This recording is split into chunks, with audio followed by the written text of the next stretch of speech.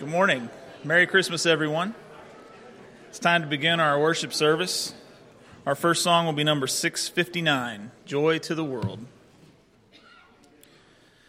Joy to the world, the Lord is come. Let earth receive her King. Let every heart prepare him room. And heaven and nature sing, and heaven and nature sing, and heaven and nature sing.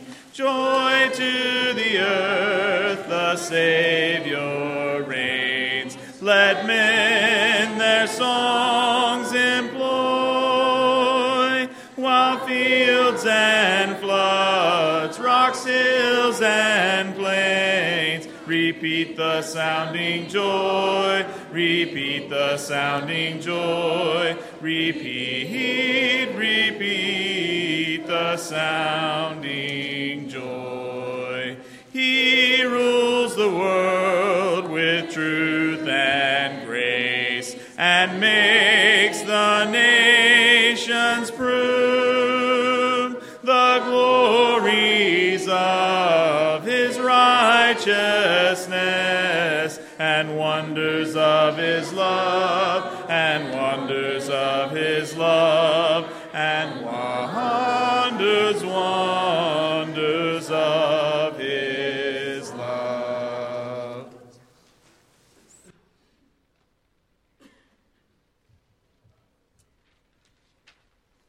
As Jesse says, Merry Christmas, everyone.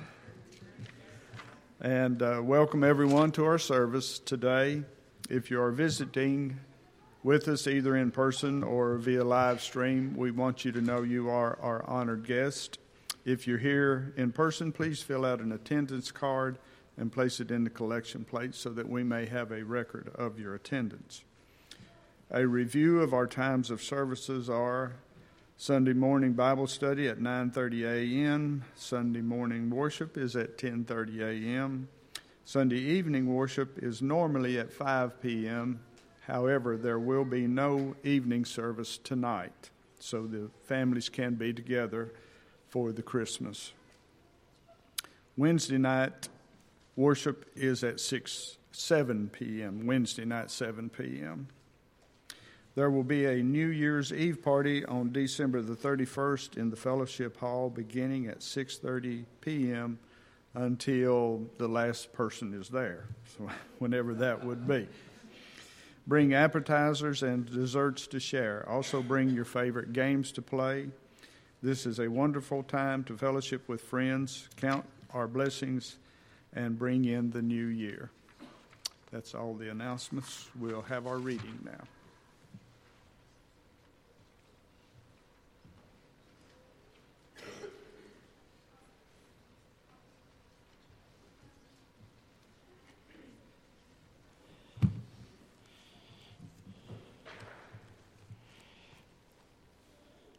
The reading comes from John 17, verse 11.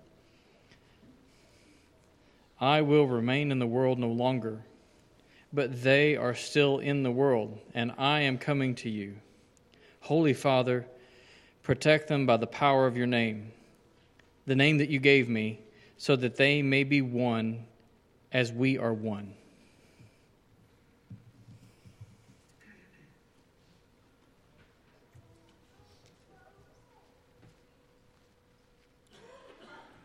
Our next song will be number 6. Number 6. Holy, holy, holy, Lord God Almighty, early in the morning our song shall rise to thee.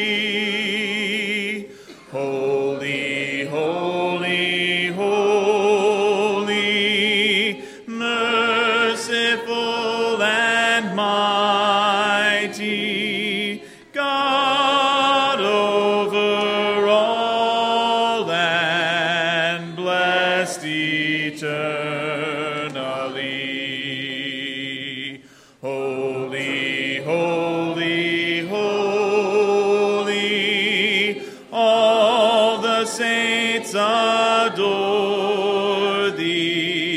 casting down their golden crowns around the crystal sea. Cherubim and seraphim falling down before thee, who was standard and evermore shall be. Holy, holy, holy, Lord God Almighty. All thy works shall praise thy name in earth and sky and sea.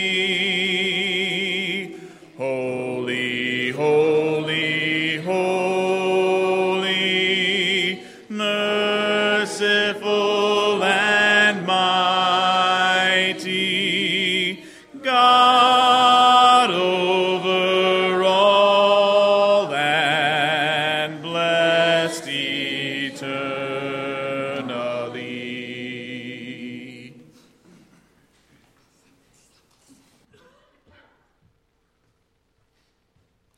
Let's pray together. Our God and our Father, we are grateful that we were able to safely attend here today in warmth and comfort. It is our hope, Father, that what we do here today brings you joy and honor. We're thankful, Father, for the greatest gift that mankind could ever receive, forgiveness of sins, the hope of eternal life by your side. We're thankful, Father, that your Son, Jesus Christ, had the obedience, was willing to obey, to follow through with your plan. We're thankful, Father, for the many gifts that we've received here, the many blessings here at Stroudsville.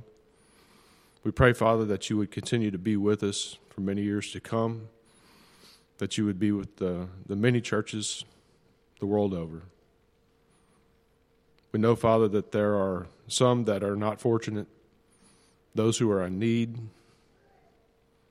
We pray, Father, that they would receive what they need, that they have shelter and clothing, that they have food, a place to sleep. We pray, Father, that we would be used to spread your word.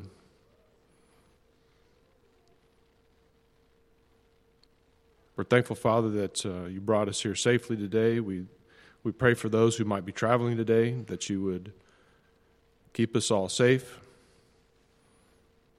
that you would bring us back. We pray, Father, that you would forgive us of our sins, that you would continue to always be with us. In Jesus' name we pray. Amen.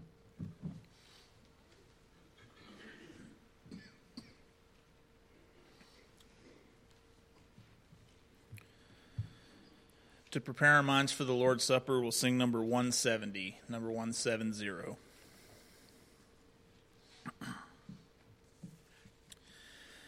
They bound the hands of Jesus in the garden where he prayed. They led him through the streets in shame. They spat upon the Savior, so pure and free from sin. They said, "Crucify him, he's to blame." He could have called 10,000 angels to destroy the world and set him free. He could have called 10,000 angels, but he died alone for you and me. To the howling mob he yielded, he did not for mercy cry. The cross of shame he took alone, and when he cried, "It's finished," he gave himself to die. Salvation's wondrous plan was done. He could have called 10,000 angels to destroy the world and set him free. He could have called 10,000 angels, but he died alone for you and me.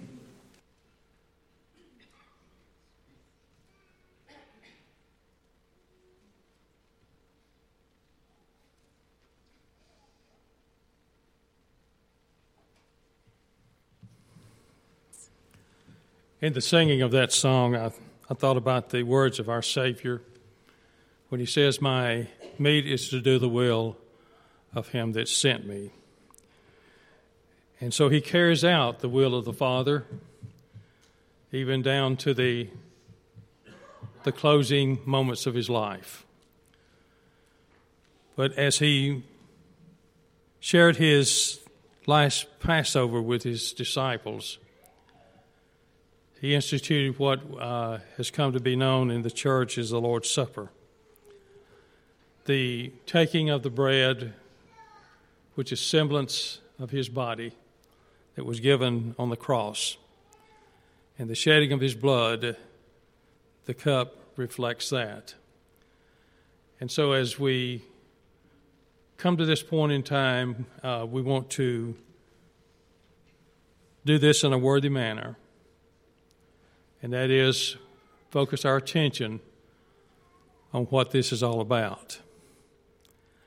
Not what we're going to do a little later, but focus on Christ and his sacrifice that he made for us.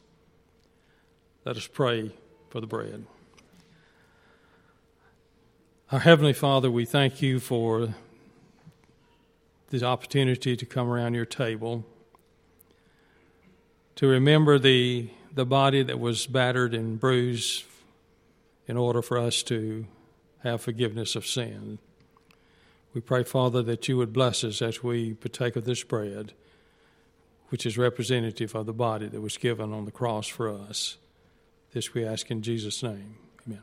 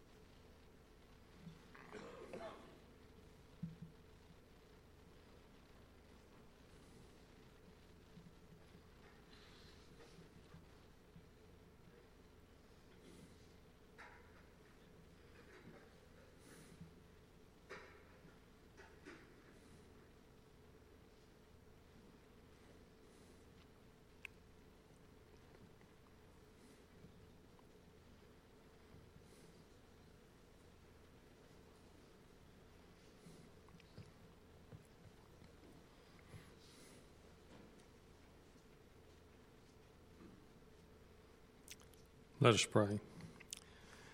Father, we continue to remember the sacrifice you made for us and the shedding of your blood on that hill outside of Jerusalem.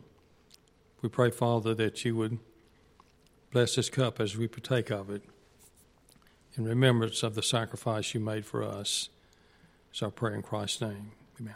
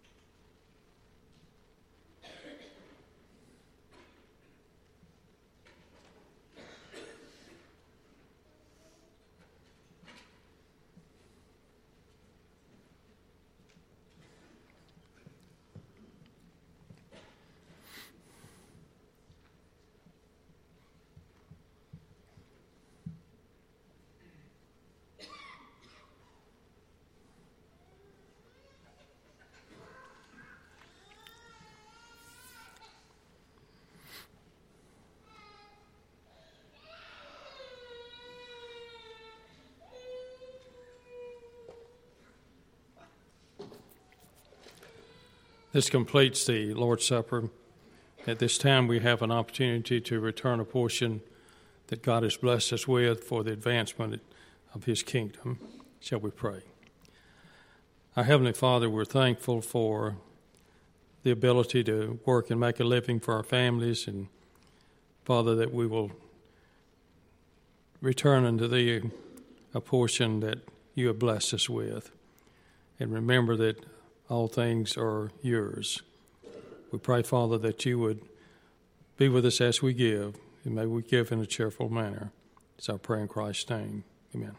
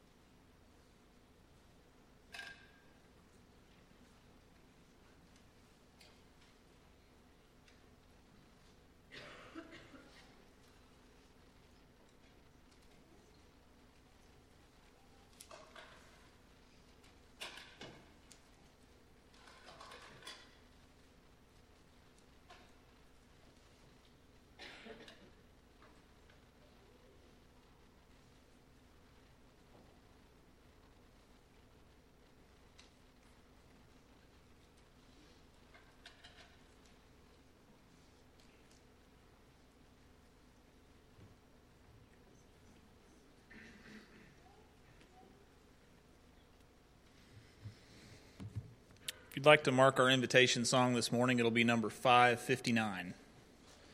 Number 559. Now, before the lesson, let's all stand together and sing number 643. 643.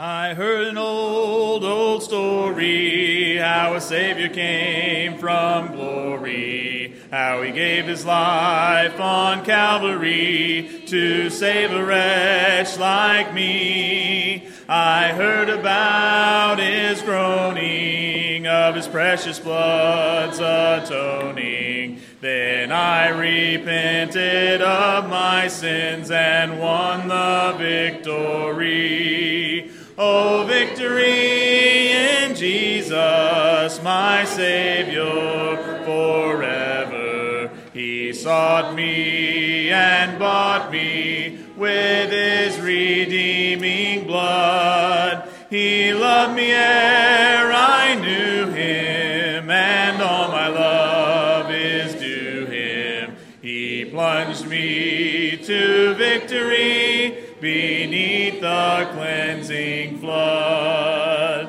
I heard about his healing, of his cleansing power revealing, how he made the lame to walk again and caused the blind to see. And then I cried, dear Jesus, come and heal my broken spirit. I then obeyed his blessed commands and gained the victory. Oh, victory in Jesus, my Savior forever. He sought me and bought me with his redeeming blood. He loved me ere I knew him, and all my love is due him. He plunged me to victory beneath the cleansing flood.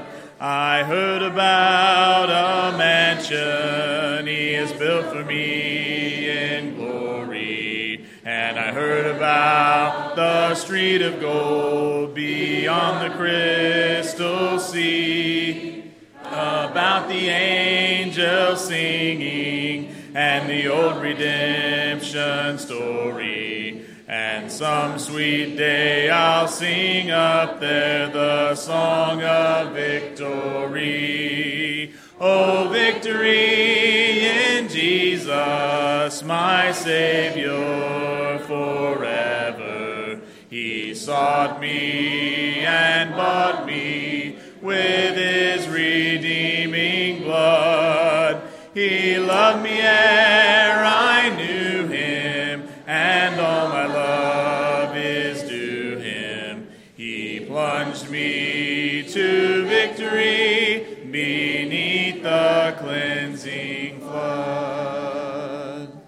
Please be seated.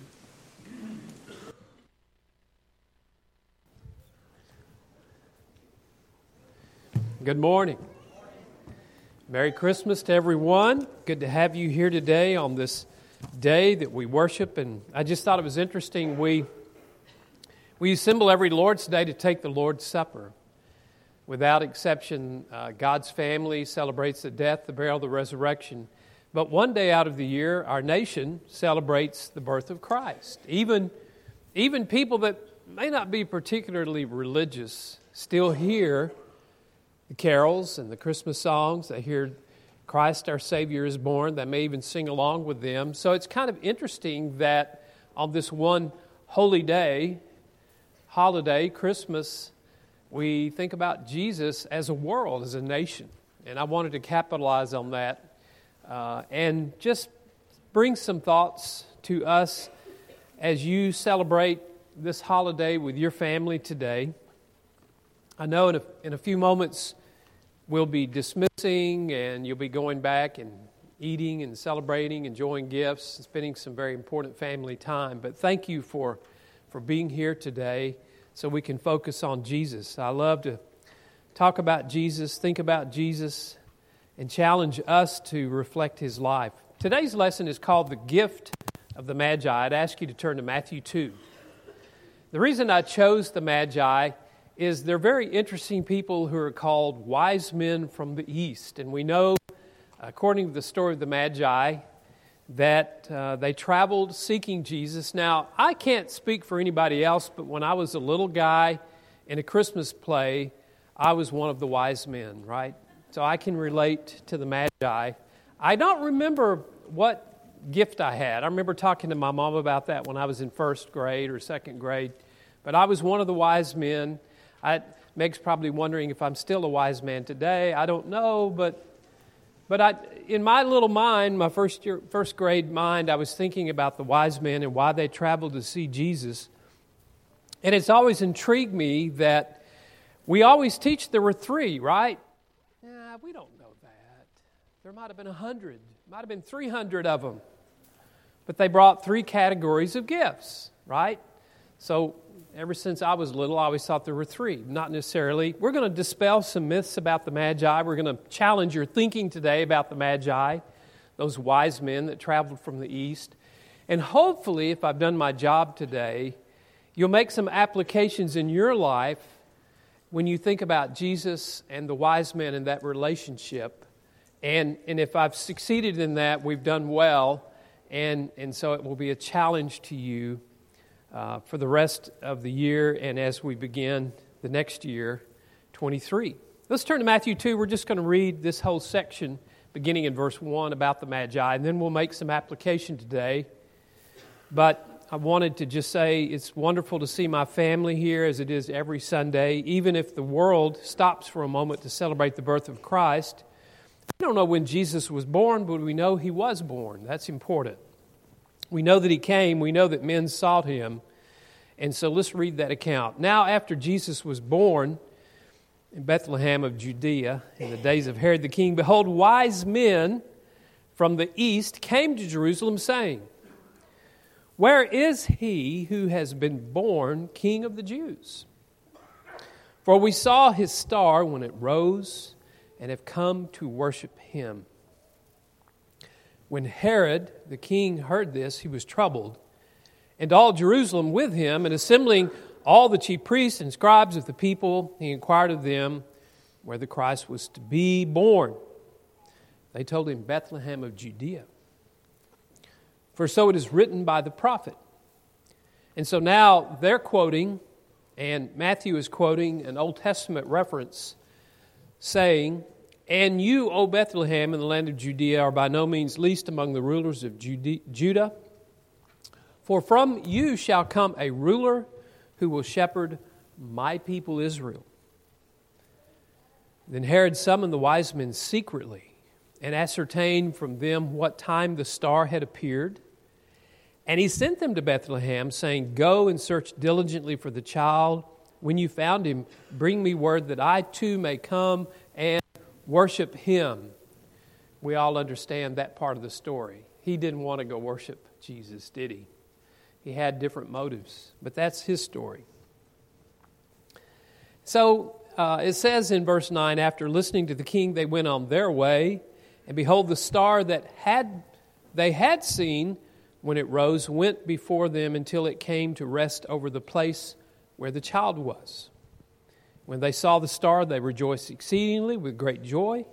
And going into the house, they saw the child with Mary, his mother. They fell down and worshipped Him. And then opening their treasures, they offered Him gifts, gold and frankincense and myrrh. Being warned in a dream not to return to Herod, they departed to their own country by another way. We know, according to the story in the Bible, that Herod was not at all pleased that they never came back. Herod was so paranoid and power hungry that he didn't want anybody that was a ruler or potential king to usurp him in his place of government. And so he had the slaughter of the innocents, the babies killed up to 2 years old. It's truly a tragic event.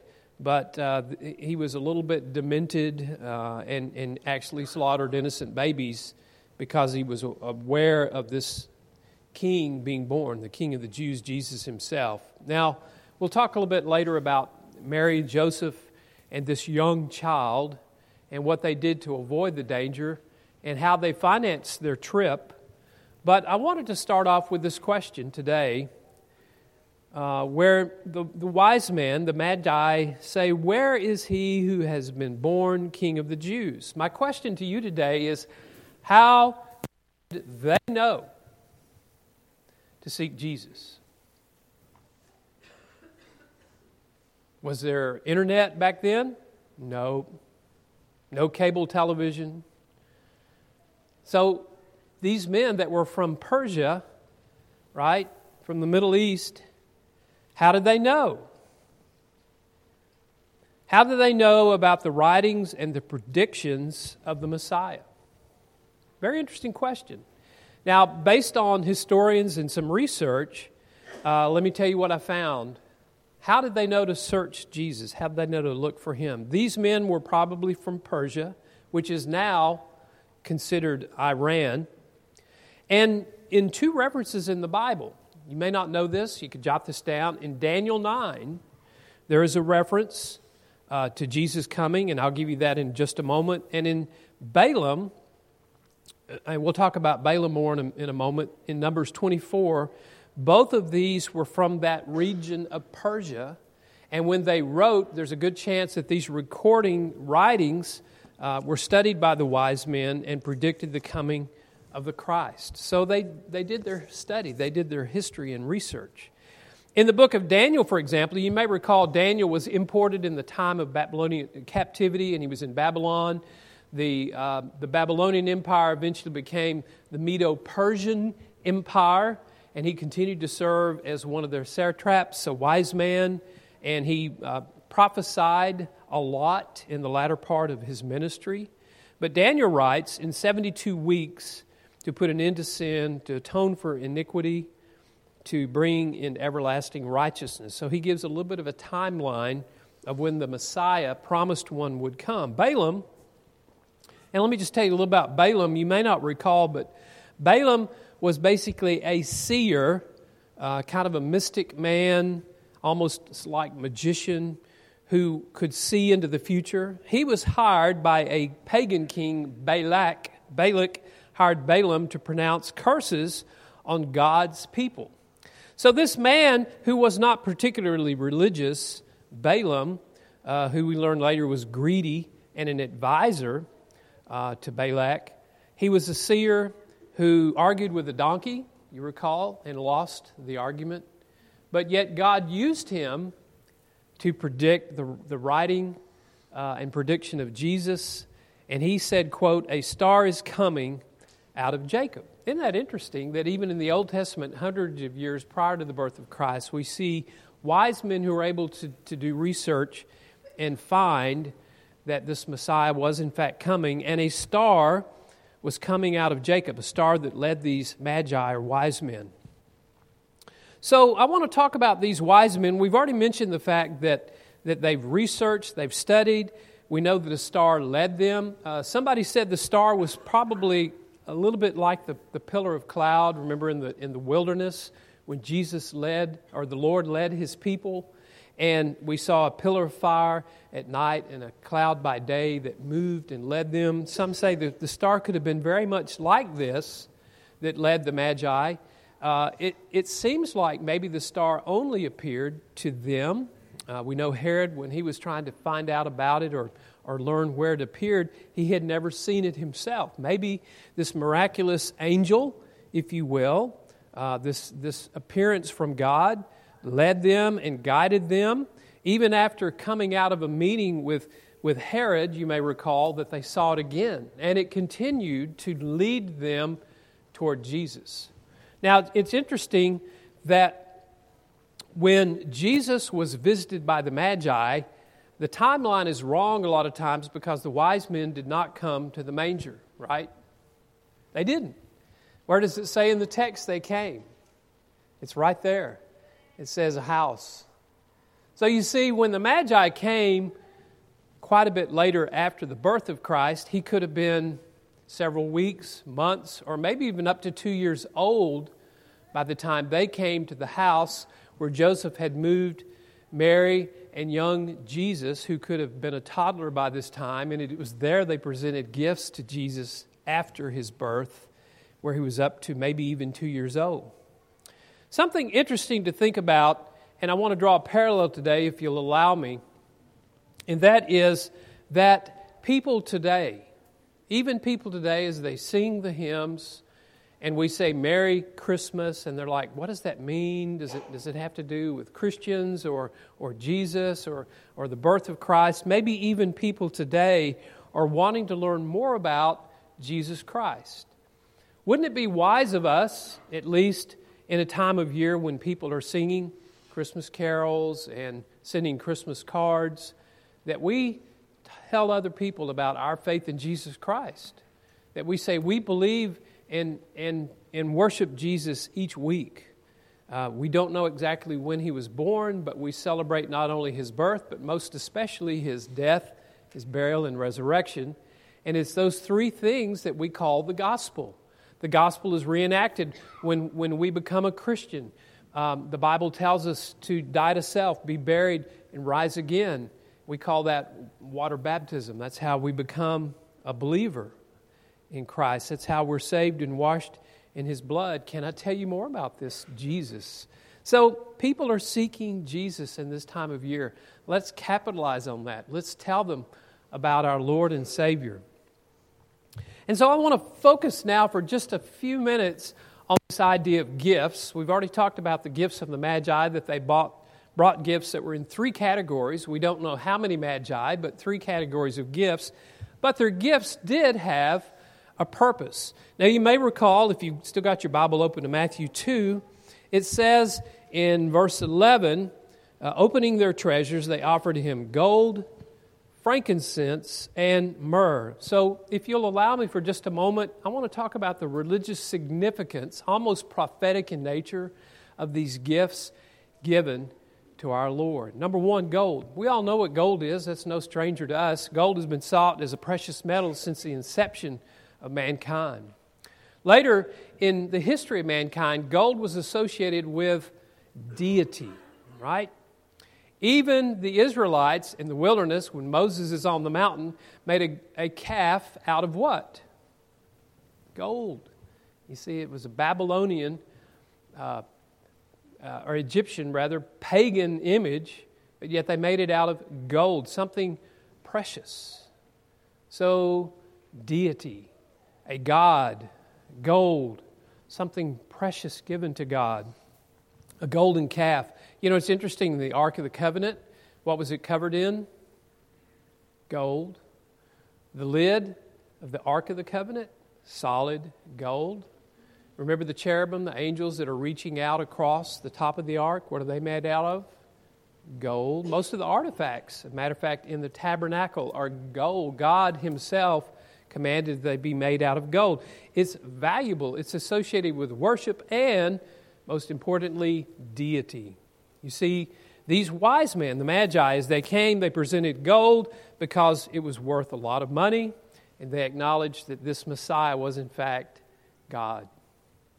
I will note also that gold served a very practical purpose because Mary and Joseph, just as they are saying goodbye to the Magi, and the Magi are leaving with this large gift of gold, there's an angel that warns Joseph, you need to flee. Bad things are going to happen to babies, right? Jesus is in danger. So where did they go? They took a long trip to Egypt. How did they pay for that long trip to Egypt? They were just given a sum of gold. Isn't that interesting how God provided for a very poor couple with traveling funds from the gift of the Magi to our Lord and Savior, Jesus Christ. So gold, valuable, associated with worship and deity. Frankincense, very interesting. A tree is cut in certain parts of the country, in the Middle East, and this sap that oozes is very aromatic. It can dry to like a hard crystal, but when it's burned, it was used in worship and offered up, symbolizing prayer. And so again, we see worship, practice of prayer and frankincense associated with each other. And so they're basically offering up their prayers to the Lord through frankincense, again, a very valuable gift that was offered up in prayer. And so this is something that they acknowledge Jesus is Lord and Savior, and the prayers of the world will eventually be lifted up to our Lord and Savior Jesus Christ. So frankincense, again, very symbolic and valuable. The last one, probably the strangest of the three gifts, myrrh. I personally have not seen myrrh. I've never held it in my hand. It also is cut from a tree and oozes out. But here's what it's used for. It's associated with the ideas of bitterness or gall, and when mixed with a drink, it almost has a hallucinogenic or deadening effect on the one who drinks it. Take your mind now to the cross. Remember Jesus on the cross? What did they offer him? A drink mixed with gall. That was myrrh. It was a deadener to help with the pain, the excruciating pain of someone who may be dying on the cross. And so we sing songs even today about him drinking the bitter cup, right? What was that? That was myrrh, offered to Jesus on the cross. And so they recognize him as deity by giving him gold, also valuable for their trip to Egypt. Frankincense, something associated with prayers being lifted up to God, an act of worship. And finally, myrrh, almost a prophetic gift saying, at some point, this Messiah, who we are worshiping today, will be associated with bitterness or gall in his death on the cross. Very interesting when you look at those three gifts. The gifts had purpose. Now, I want to shift now to a question to ask you, and that is, as you're here worshiping today, what gift will you offer Jesus? This question was asked by Stacy in our AM Bible class, and Stacy didn't know this was my lesson today, but we had several people in class share, what gift would you offer Jesus? What scripture does it talk about us giving a gift to Jesus? And so I want to ask you that question today. If Jesus were in our midst today, and we're in a gift-giving mode, most of you have received gifts or will be giving gifts later today on Christmas Day. What gift does Jesus ask us to give him? What does Jesus really want? So I'll give you mind to think about that. And basically, I came up with this idea, and we'll look at a scripture in just a moment. I think the gift that our Lord requires of us, that he desires more than anything, would be our hearts and our minds. He wants a heart and a mind which seeks to please God. You may recall that a man that was trained in the law, he was very knowledgeable in the law of Moses. He came up to Jesus one day and he says, what command do I need to follow to inherit eternal life? Remember? In the parable of the Good Samaritan, Jesus has this discussion with him. And he says, well, what does the law say? To love your Lord with all your heart, mind, soul, and strength. To love your neighbor as yourself. Who is my neighbor, he asks. And then he tells this beautiful story of the Good Samaritan. To give the Lord our heart and our mind is a wonderful gift. And I would challenge each of you today to think about that. A heart and a mind which seeks to please God. You see, when we come into this world and we begin to grow and mature and our bodies develop, they almost come with them appetites that seek the things of the world, fleshly desires. It's hungry for the things that bring us pleasure and often are contrary to what God tells us to do. So we have to basically put to death these fleshly desires. We have to say, Lord, my body and my mind, my heart, they want to seek after these things which are contrary to your will, but I crucify those. I put them to death. I want to please you, Lord, and so let me say no to those carnal desires, and this is a hard thing for us to do all of our life. No to those carnal desires, but I want to please you. And so I challenge each one of you today, as you listen to this lesson and as you go into the beginning of a new year, I want you to ask yourself, Lord, what can I do this calendar year? In the beginning of 2023, what can I do that pleases you? Sacrificially, what can I do that will make you my child and please you, Father?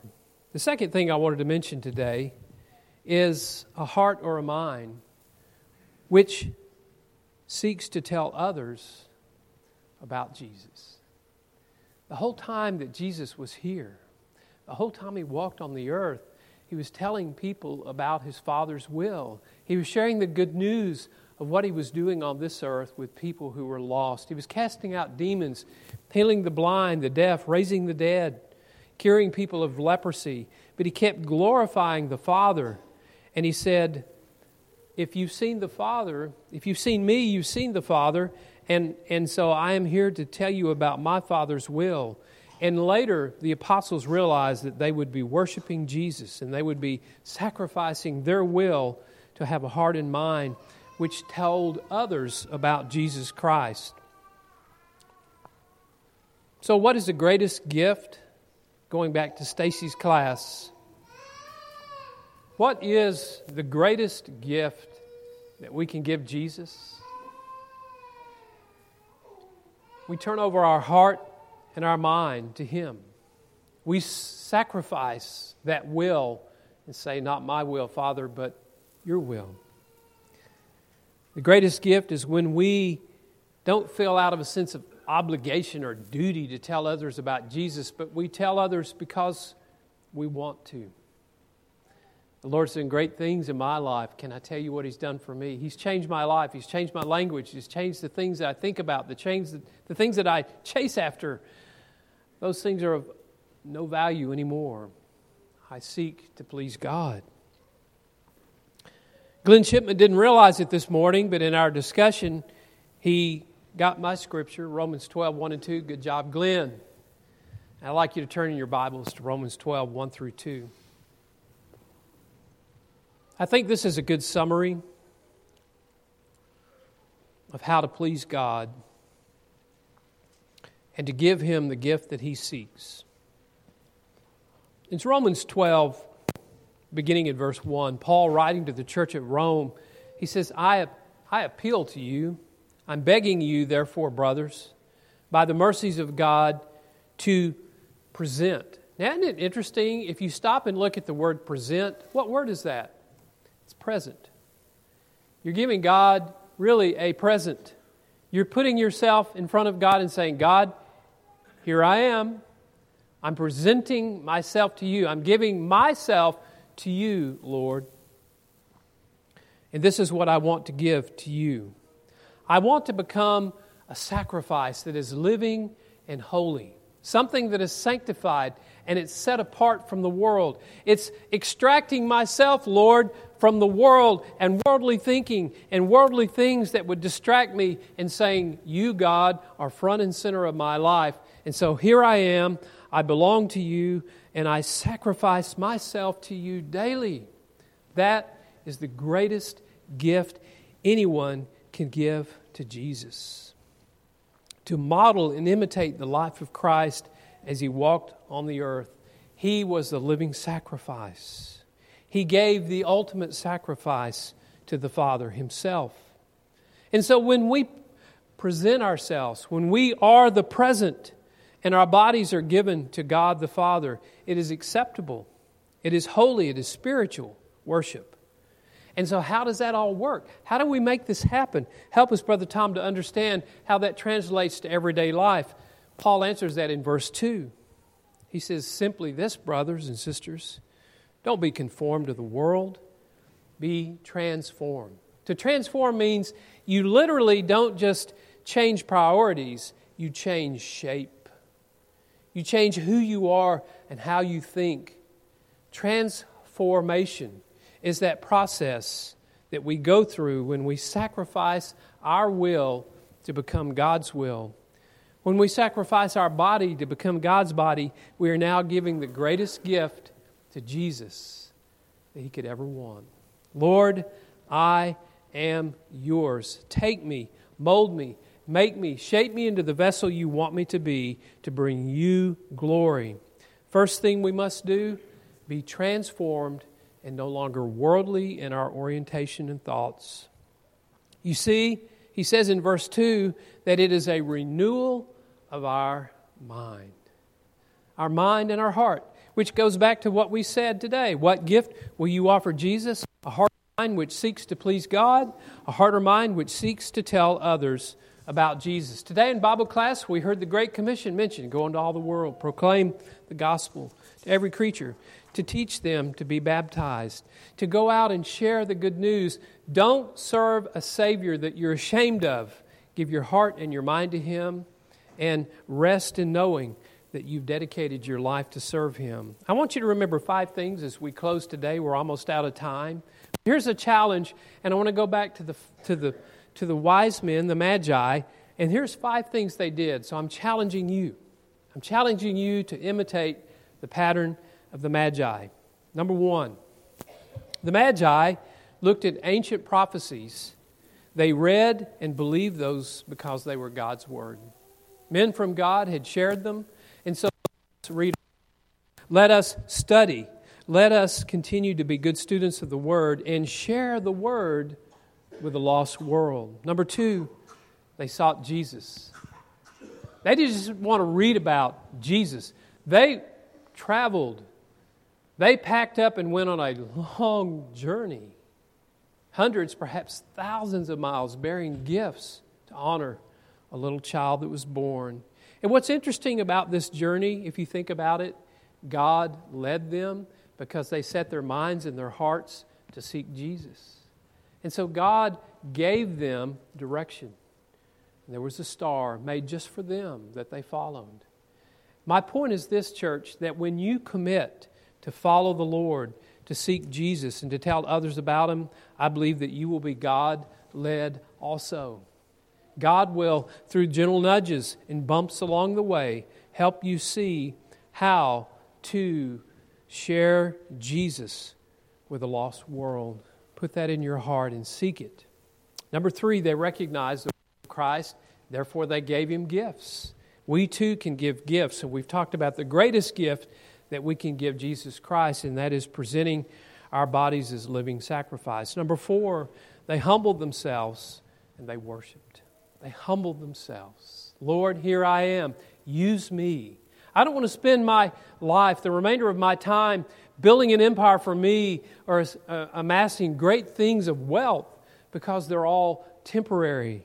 Help me rather to humble myself and serve in your kingdom and worship Jesus and honor Him. That, church, is a gift to our Messiah. Number 5, and finally, they obeyed God rather than men. Herod said, come back, tell me. I want to know about Jesus and His location. They didn't listen to Herod. They went and honored the Savior. And unfortunately, I believe that in future church, there are going to be laws passed that are directly contrary to the teachings of God. We must make a choice who we will obey. And let us always, church, obey God. Let us always put Him first, even if it means we become lawbreakers. When laws are passed contrary to the Word of God, let us stand on the Word. Let us be obedient to God. And you see, these 5 things combined made them truly wise men. Be wise people today. Today we've talked about the gift of the Magi. They sought Jesus. We saw their gifts and that their gifts had a purpose. And then we challenged you today to think about what gift you would offer Jesus. We concluded that it was a heart and a mind that seeks to please God and a heart and mind that tells others about Christ. We concluded today in Romans 12, 1 and 2, where we will present our bodies as living sacrifices. Let us be wise like the wise men. Let us read and believe the Word. Let us seek Jesus, recognize His worth, humble ourselves to worship Him, and obey God rather than men. Let us be wise. Today we're going to sing an invitation song about blood, the blood of the Lamb, and how we're cleansed. We invite you today to be part of God's family and be washed in His blood. Let's stand and sing together, Jesse.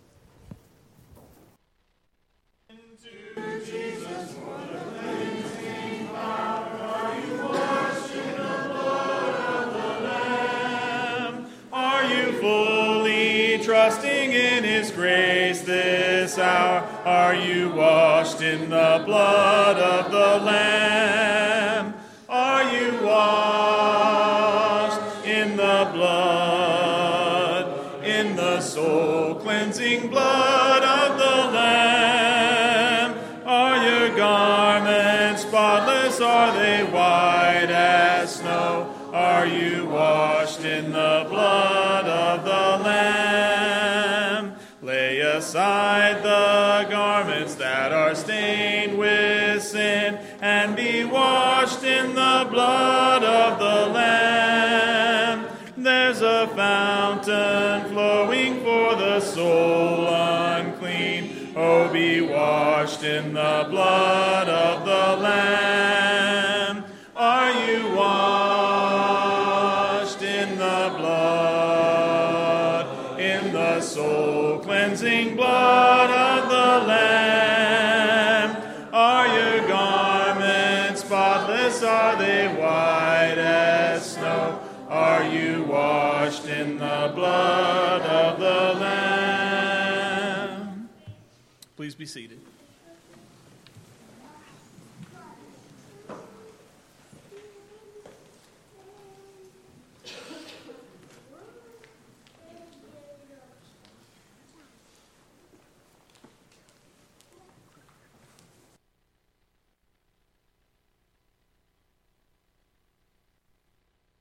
Allison has been dating, and now they're engaged.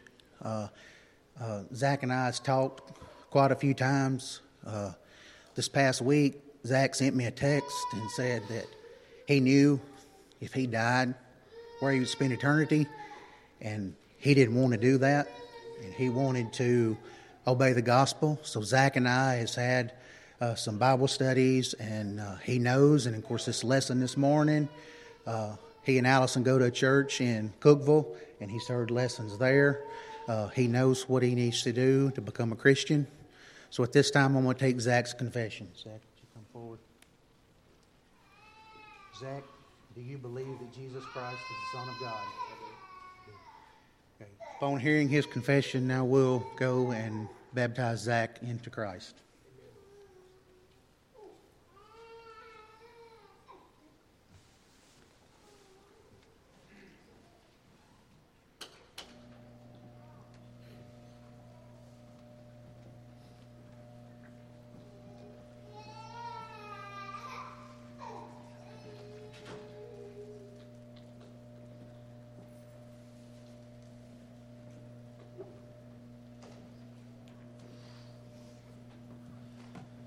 While they're preparing, let's all sing number 58.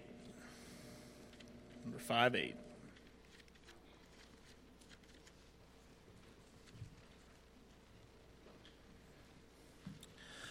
A wonderful Savior is Jesus, my Lord, a wonderful Savior to me. He hideth my soul in the cleft of the rock, where rivers of pleasure I see. He hideth my soul in the cleft of the rock, that shadows a dry, thirsty land. He hideth my life in the depths of his love, and covers me there with his hand, and covers me there with his hand. A wonderful Savior is Jesus, my Lord. He taketh my burden away. He holdeth me up, and I shall not be moved. He giveth me strength as my day. He hideth my soul in the cleft of the rock, that shadows a dry, thirsty land. He hideth my life in the depths of his love, and covers me there with his hand, and covers me there with his hand. When clothed in his brightness, transported I rise to meet him in clouds of the sky. His perfect salvation is wonderful love. Shout with the millions on high. He hideth my soul in the cleft of the rock that shadows a dry, thirsty land.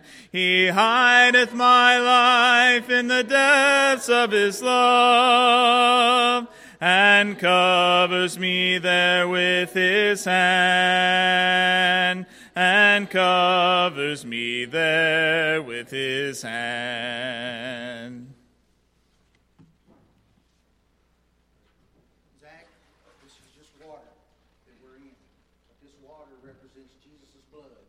You've told me that you've done a lot of things that were wrong, and I said anything that you've done, Jesus can forgive you of your sins. This blood will cleanse you, and if you walk in the light as he is in the light, he'll continue to cleanse you. So I now baptize you in the name of the Father, and the Son, and the Holy Spirit for the remission of your sins.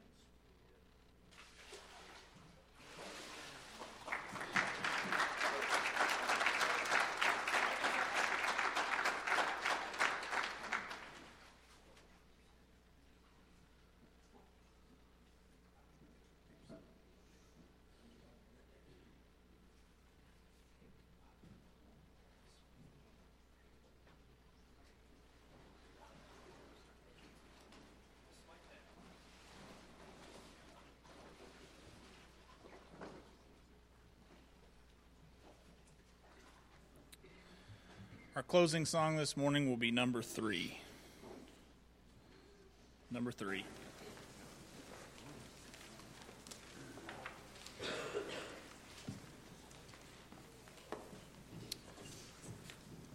Sing the first and last verses.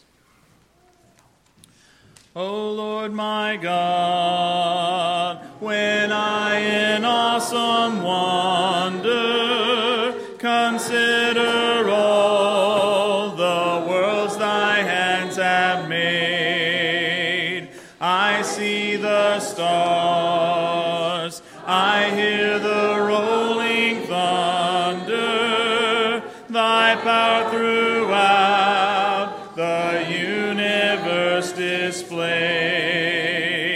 Then sings my soul, my Savior God, to thee. How great thou art, how great thou art. Then sings my soul, my Savior God, to thee. How great thou art, how great thou art. When Christ shall come with shout of acclamation and take me home, what joy shall fill my heart. Then I shall bow in humble adoration and there proclaim, my God, how great thou art. Then sings my soul, my Savior God, to thee. How great thou art, how great thou art. Then sings my soul, my Savior God, to thee. How great thou art, how great thou art.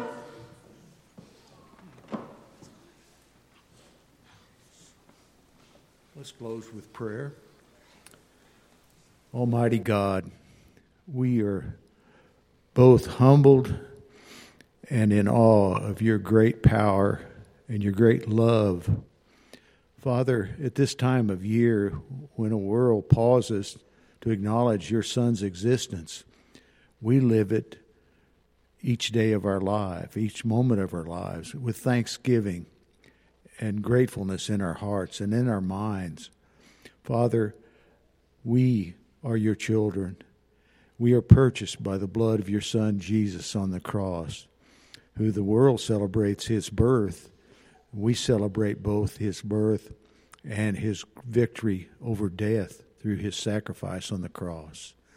Dear God, we're so grateful for this illustration of our young brother in Christ, new brother, Zach, who's come this morning, acknowledging what we know and what we have professed. And we thank you, Father, for this avenue of eternal relationship with you in heaven through what Jesus did for us. Father, as we continue to enjoy this time of love and fellowship and sharing, you call us to go beyond the natural love of our families and our brothers and sisters in Christ, to share that love with a world lost in sin. Oh Lord, help us to feel that burden. Help us to know and feel that sense of loss of people who don't have Jesus and don't have you in their lives. Lord, dismiss us with the mission that we will not only this day, but each day of this upcoming year, dedicate ourselves, each one, to sharing the love of Christ to the world that so sadly needs him. Father, be with us all now as we leave this place. And thank you for the privilege of coming together today to honor you and your Son. It's in his name we pray. Amen.